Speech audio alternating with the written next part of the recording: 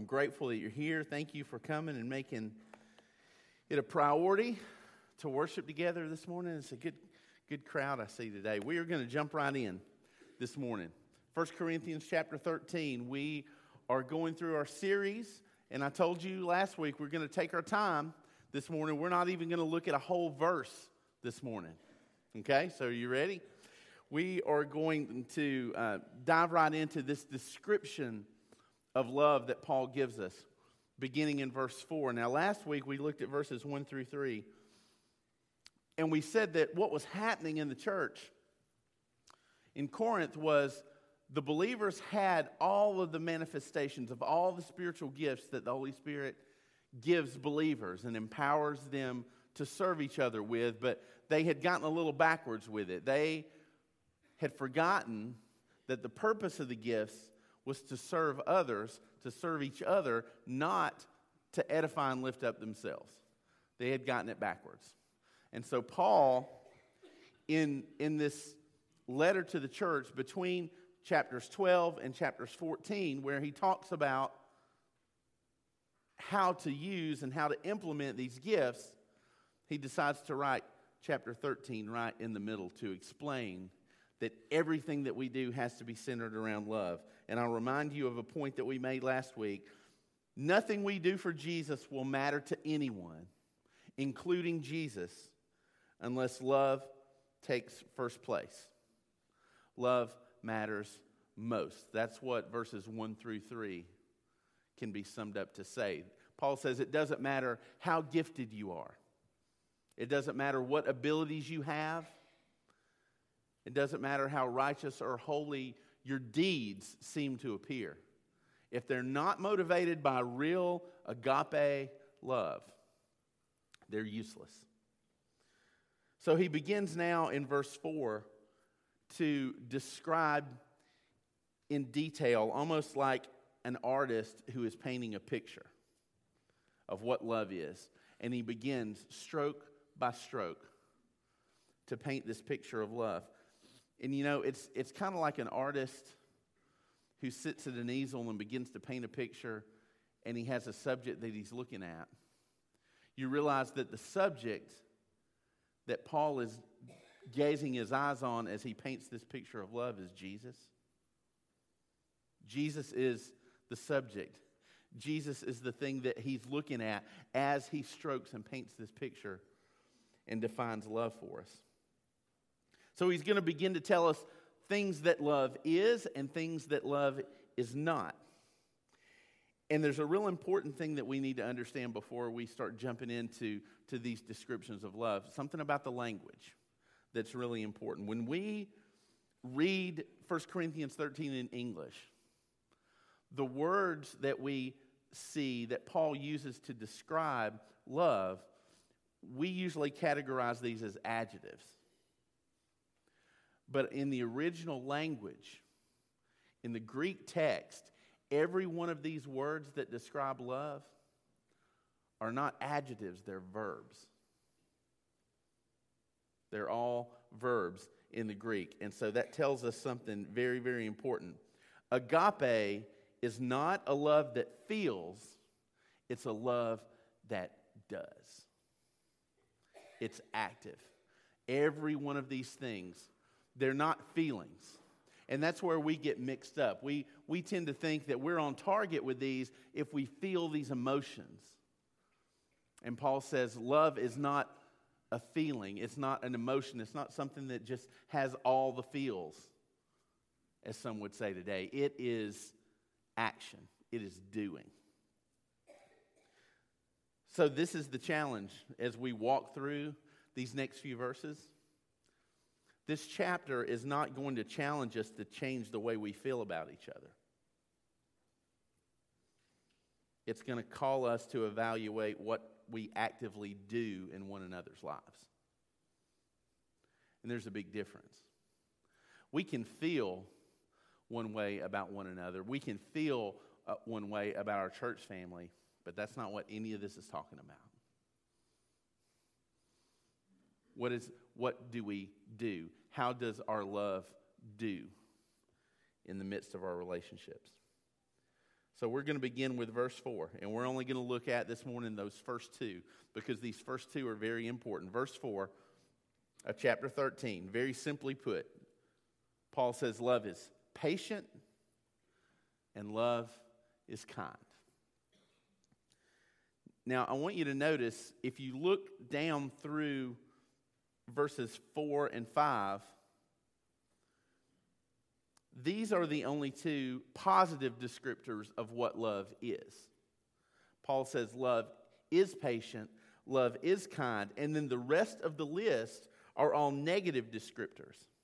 What love is not. Okay? So we're going to begin. It's patience and kindness are two things that we tend to relate to as feelings. We think of them as adjectives that usually describe our emotional response to a situation, to a circumstance. But when Paul says it, he's describing both of these things as actions. Okay? So we're going to kind of change our paradigm, change the way we think. So let's look at the very first one. Love is patient. Now, when we hear the word patience, we usually think that patience is all about waiting, right? Like maybe husbands, you were waiting for your wives to get ready this morning to leave for church. You were trying to be patient, right?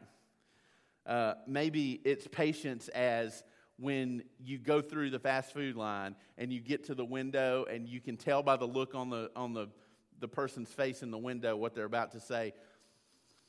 It's going to be a few more minutes on your food. Can you just pull up a little bit? Can you just pull up a little farther and we'll bring it out to you? Or if you're at the Crystal, they just tell you to park. Because it's going to be a little longer if you go to Crystal. Just saying. Or maybe it's dinner time, food is on the table, and you call to your kids and you are patiently waiting for them to put their video games down and actually come sit down at the dinner table to eat. We in Lindale know what waiting is all about because we have our blessed trains, don't we? We know what it's like. We exhibit patience, or maybe we don't, when the train comes by. When we're late for work, we're late for school, late for church. Have to wait on those trains.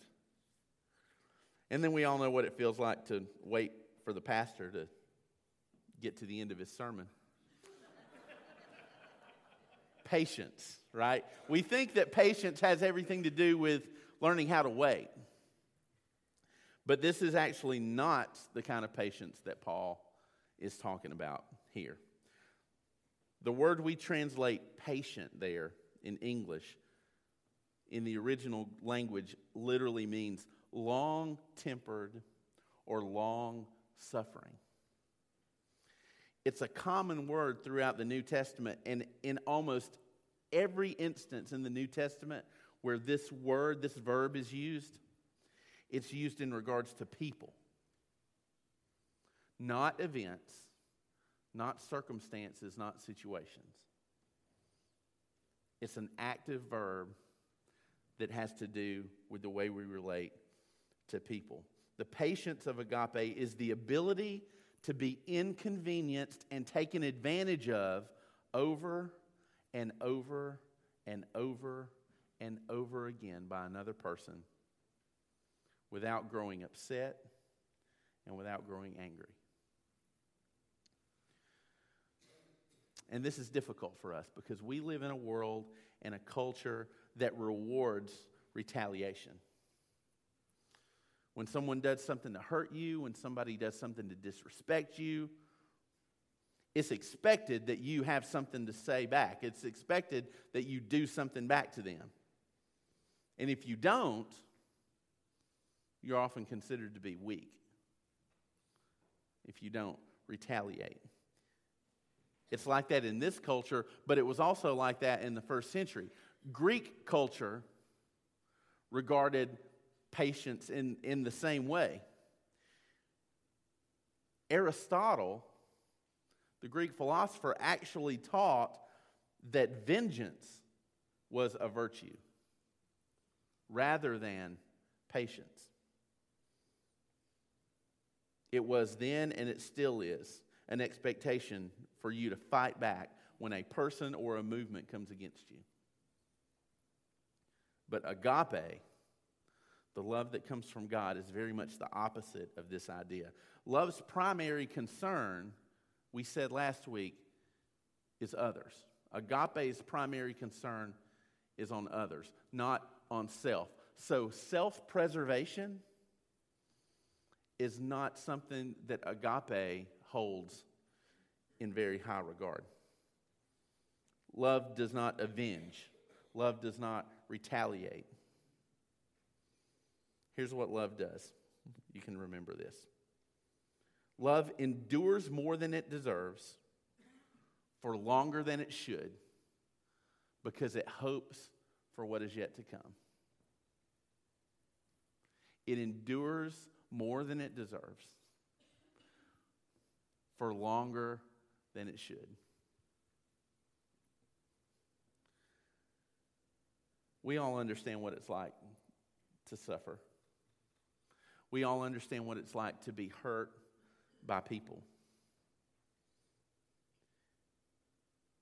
But agape doesn't just suffer, but it suffers long.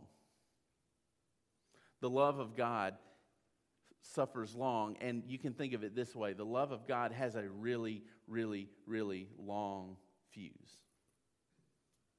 as where maybe for some of us, our fuses are very short. An example of this in the scriptures is Stephen. Stephen was one of the first 7 deacons to be called out by the church in Jerusalem. And Stephen preached. He preached boldly to the Sanhedrin. And after he was falsely accused, as he stood before the Sanhedrin, he saw the glory of Jesus. And as he exclaimed what he saw, it riled up such anger in the ones who opposed him that they dragged him out of the city to stone him. And listen to what happens in Acts chapter 7 as they're dragging Stephen out. I want you to catch Stephen's heart in verse 59. While they were stoning him, think about that. He has boulders and big rocks being pummeled at him. And in the moments, for the purpose to kill him, they weren't going to stop until he was dead. While they were stoning him, Stephen prayed, Lord Jesus, receive my spirit. And then look at verse 60. Then he fell on his knees and cried out, Lord, do not hold this sin against them. And when he had said this, he fell asleep. That is patient agape, the willingness to endure the attack of enemies without any anger or vengeance, but instead asking for the mercy of God on their lives. Look at 2 Peter chapter 3, verse 9. The Lord is not slow in keeping his promise, as some understand slowness. Instead, he is what? Patient. That's the exact same word that's in 1 Corinthians 13:4. He is patient with you, not wanting anyone to perish, but everyone to come to repentance. There was a man named Robert Ingersoll who was a prominent agnostic in the 19th century, and it said that during his lectures, he would say, quote, I'll give God 5 minutes to strike me dead for the things that I've said. And he would continue with his lectures, and after that time had passed and he was still standing on the platform, he would use that as an argument to argue against the existence of God. But he had a contemporary, a minister named Theodore Parker, who had a rebuttal for Ingersoll, and he said, did the gentleman think that he could exhaust the patience of the eternal God in 5 minutes? The word patient in 2 Peter is the same word that's in 1 Corinthians 13. God has suffered the rejection of the world and continues to do so because of agape.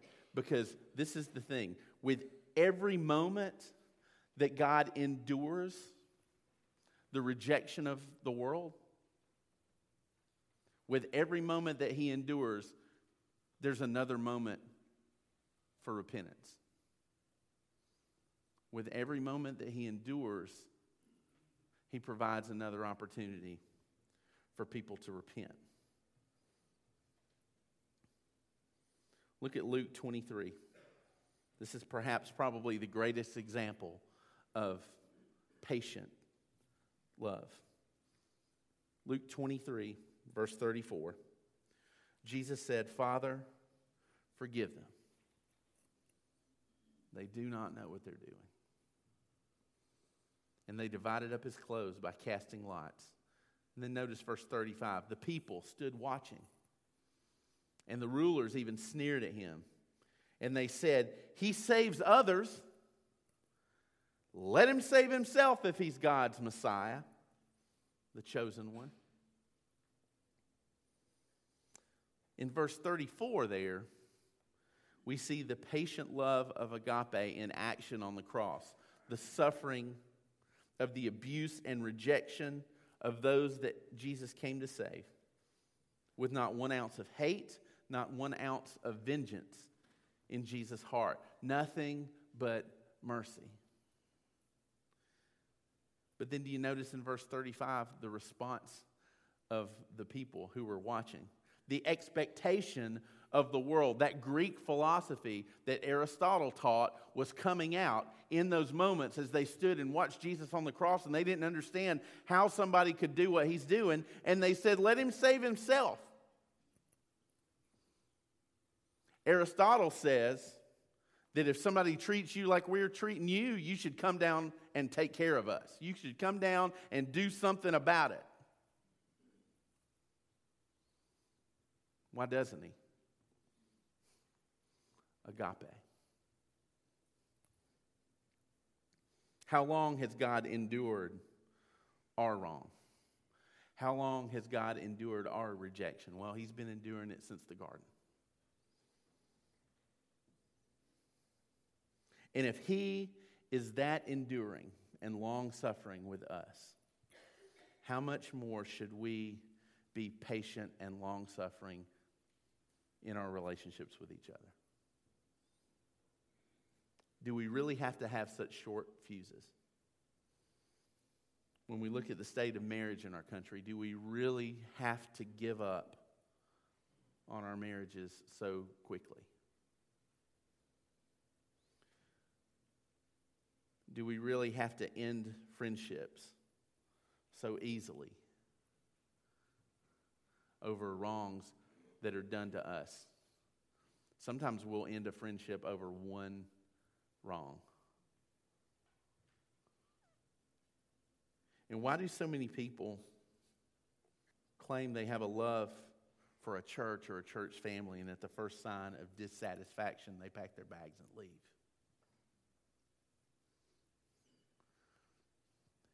Enduring long suffering.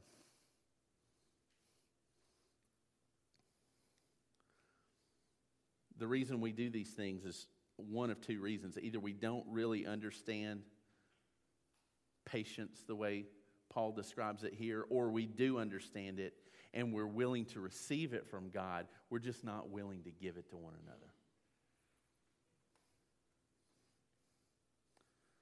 So love is patient. It endures. It suffers long. But then the patience of love has a counterpart. And it's that second word. Love is kind. And here's how you can put kindness in with patience here. They're a set. They go together. As patient love is willing to endure anything, Kind love is willing to give anything. It's one thing to endure opposition. It's one thing to endure wrongs done to us. When people don't treat us the way we want them to treat us, it's one thing to endure those things, but it's a whole nother thing to turn around in response to that and show kindness. To give back good things in response to bad things that we receive. But Paul says love is kind. That word means that it is useful. It is serving. It is gracious. It is generous. And it's not that love feels generous. It is generous. And there's a difference. Love is goodwill in action through kindness. It doesn't just desire good things for other people. It's one thing for us to look at somebody or look at a situation and go, wow, I really hope good things for them. That would be the emotional response. That would be the feeling. But kind here is not a feeling, it's an action. So love doesn't just desire good things for other people, but it gives those good things to those people. It goes out and does the work to make sure that those good things are received. Jesus again taught his disciples to show the kindness of agape to not only friends and family, but to the ones who we call enemies. Remember, we said before, Jesus says, if you love the ones who love you, help those who help you. What credit is that? That's not that big a deal. Sinners do that. People outside the kingdom do that. Look at Matthew 5, starting in verse 39. Jesus said, but I tell you, do not resist an evil person.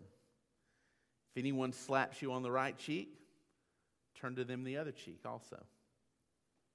And if anyone wants to sue you and take your shirt, hand over your coat as well. And if anyone forces you to go 1 mile, go with them 2 miles. As much as love patiently endures abuse, it also seeks to give good in return for that same abuse. And it's not spiteful kindness. And we have this phrase that I've picked up on that we hear sometimes, and there have been songs written about it. Have you ever heard the phrase, well, just kill them with kindness, right? You've heard that. You may have said that before. Just, what do you do when people are cruel to you? Oh, you just kill them with kindness. And I think we've convinced ourselves that sounds very godly. That's a godly thing to do. That's a Christ-like attitude to have, to kill somebody with kindness. Let me ask you something. Just think about it for a minute. Does God kill you with his kindness?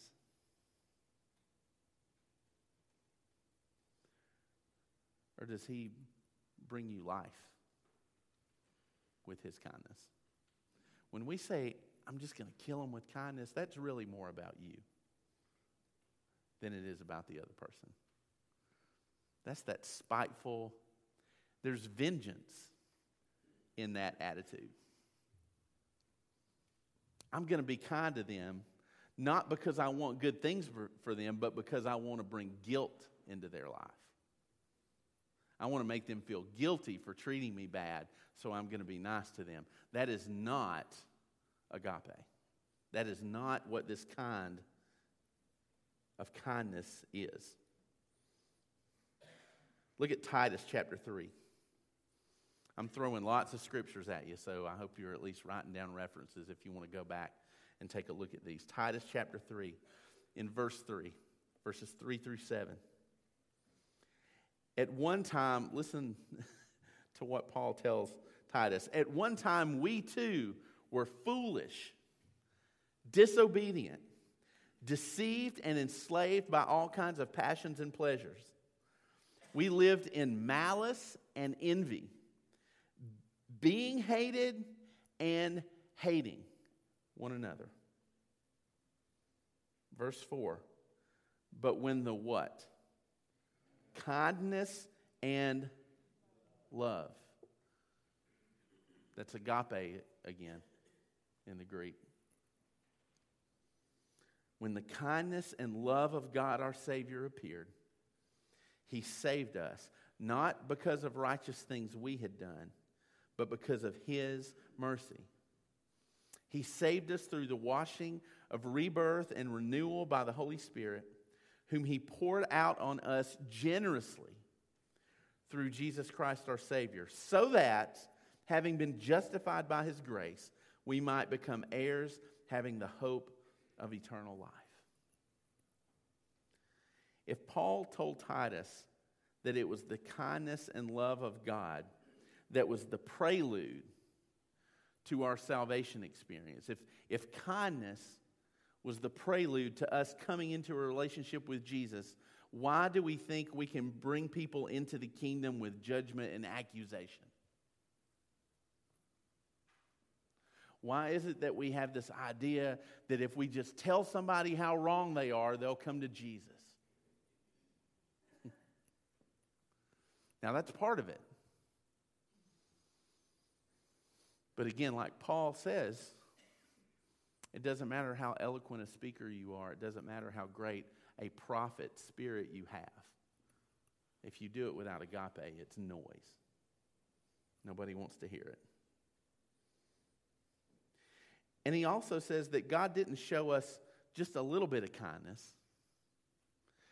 God didn't show us just enough kindness. Don't we sometimes try to get away with just being nice enough? Let's just be kind enough to get them in the door.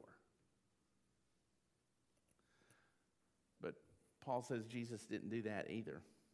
It says He poured out His kindness, His love. He poured it out generously. He shows us again. Look in Romans chapter 2. Romans chapter 2, verse 4.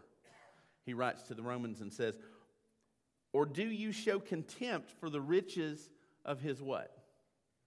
The riches of His kindness, forbearance, and patience. You see, patience and kindness go hand in hand so many times in the Scriptures. Do you show contempt for the riches of His kindness, forbearance, and patience, not realizing that God's kindness is intended to lead you to repentance? In the verses right before this, Paul is basically asking the church, why do you pour judgment out on people who are doing the very same things that you're doing?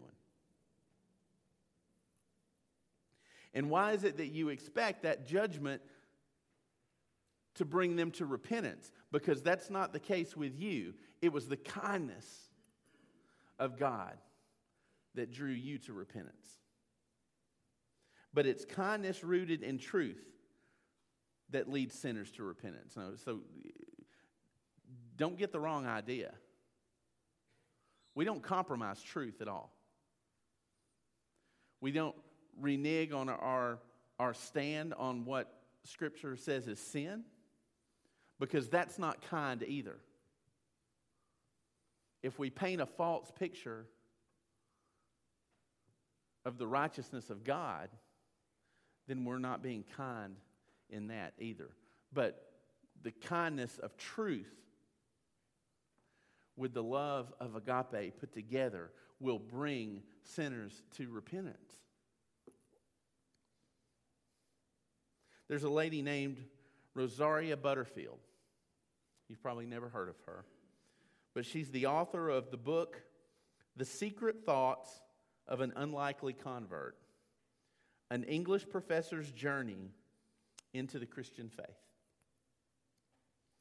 And in this book, she tells about her transformation from a postmodern, lesbian, PhD English professor to the wife of a Reformed Presbyterian pastor and homeschooling mom. And in this book, she tells her story. And Butterfield says that as a non-Christian, her impression of evangelical Christians was that they were poor thinkers, judgmental, scornful, and afraid of diversity. And after publishing a critique of an evangelical Christian group in her local newspaper, she received an enormous volume of polarizing responses.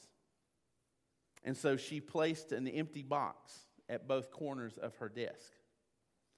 And all of the mail that she received in response to this article that she had written in the newspaper, she would sort the mail by putting hate mail in one box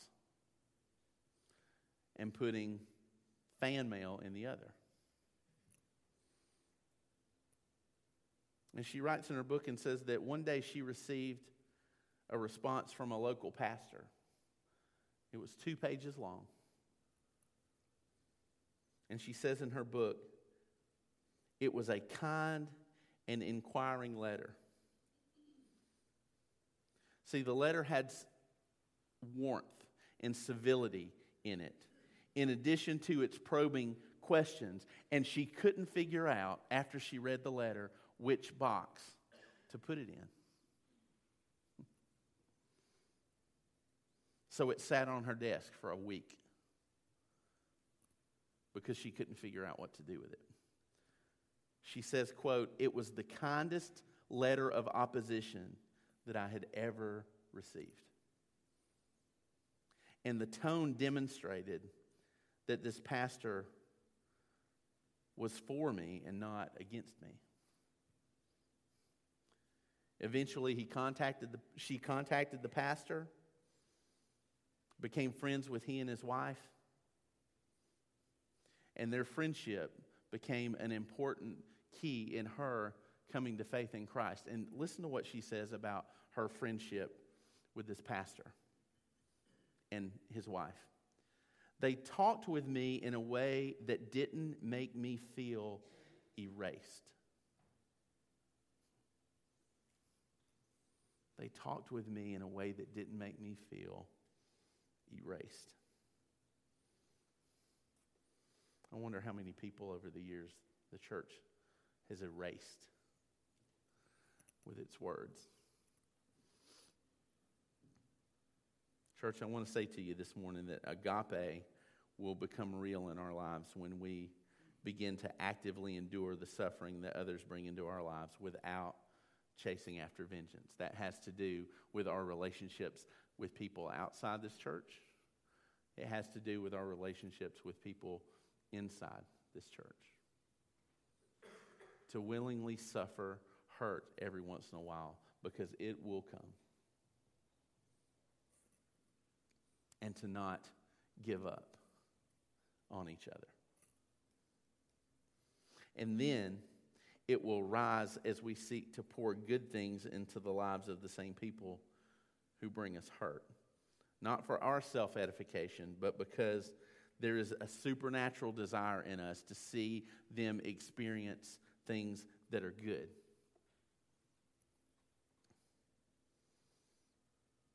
God the Father is patient, and He endures the suffering of our rejection and our sin and our intentional choices to turn our back on Him. And He still pursues us with a kindness that we don't deserve. So the question, lots of questions I want you to ponder this morning. Who is Jesus calling you to suffer for this morning? Who's someone that He's calling you to continue to endure where you're almost ready to just quit and say, I'm done? Who are you ready to write off when you walked in the door this morning, but now God has reminded you of the patient love that He's poured out on you, and He's calling you to show that to someone else? Or is there someone that maybe He's placing on your heart right now that maybe for a change could really benefit from seeing the kindness of Christ in a Christian? Maybe they haven't seen that in a Christian in a long time. And He's calling you to be that example. What rights to avenge yourself is He calling you to lay down? And if nothing else, we should consider what has He endured to show us His love.